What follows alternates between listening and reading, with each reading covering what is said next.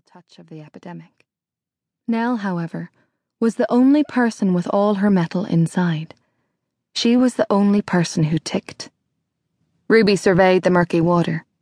She dug up hunks of sea glass and other shining scraps, sometimes whole objects that had been fed to the Livia River by accident, or perhaps sacrifice during the turn. With salty fingers, she adjusted the patch that sat comfortably over her right eye socket. Ruby staunchly refused prosthetic or augmentation, wasn't keen on the machines. She always said, "What's good for the rest of you is good for the rest of you."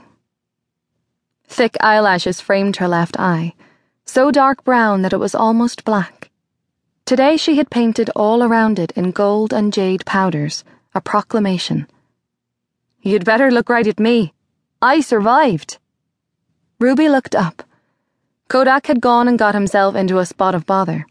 The stoat floundered barely a foot offshore. Something had caught his tiny leg. He barked softly, fighting it but losing. She stomped toward him and pried his leg free as he squirmed. "How would you look?" she exclaimed, tossing the offending object to Nell. "That's for you!" The tall girl shrieked and clumsily batted away the slimy, cold web of seaweed.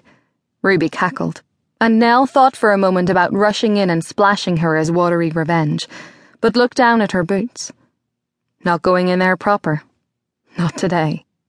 The beach was good for combing, but farther in, you never knew what you could find, or what could find you. Not that they'd ever come across anything made of flesh and bone, but the abandoned pieces of people's lives were sad and terrible enough.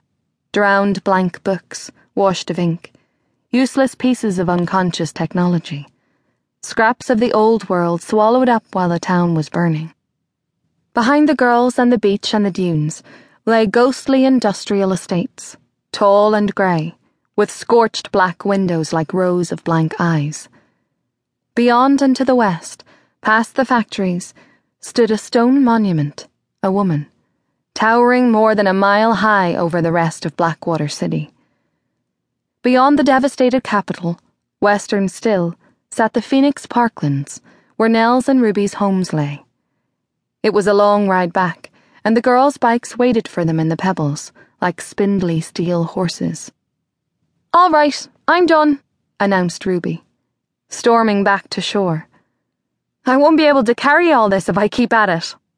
She staggered a little under the weight of her basket as she strode from the water. Ugh! The seaweed was oily on the soles of her bare feet. Nell was glad she'd kept her boots on. As they walked up the stony shore, Ruby said, "Well, give us a look at what you found." "Just scraps." "And this." Nell took the hand she'd picked from the drift. Kodak flounced out of the water and ran in circles on the beach, shaking himself off with the disgruntled gait of a wet cat and the enthusiasm of a puppy.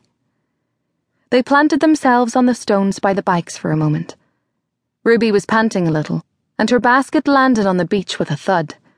It was almost completely full of smooth glass shards, but for the occasional iceberg of bright plastic breaking the little sea of green. Nell peeled the briny plastic wrap from the hand, cellophane strips placed there in some attempt at preserving it. The plastic was old but held strong.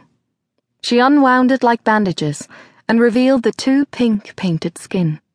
The hand was posed as though it were holding something invisible, painted crudely, but with the intent of looking marginally lifelike. Pinker nails, clumsily engraved knuckles. It stopped just below the wrist, with a screw protruding from a flat base. It was weirdly big, an ungraceful thing. Nell turned it over and over in her own hands, fascinated. "What do you think, Ruby?"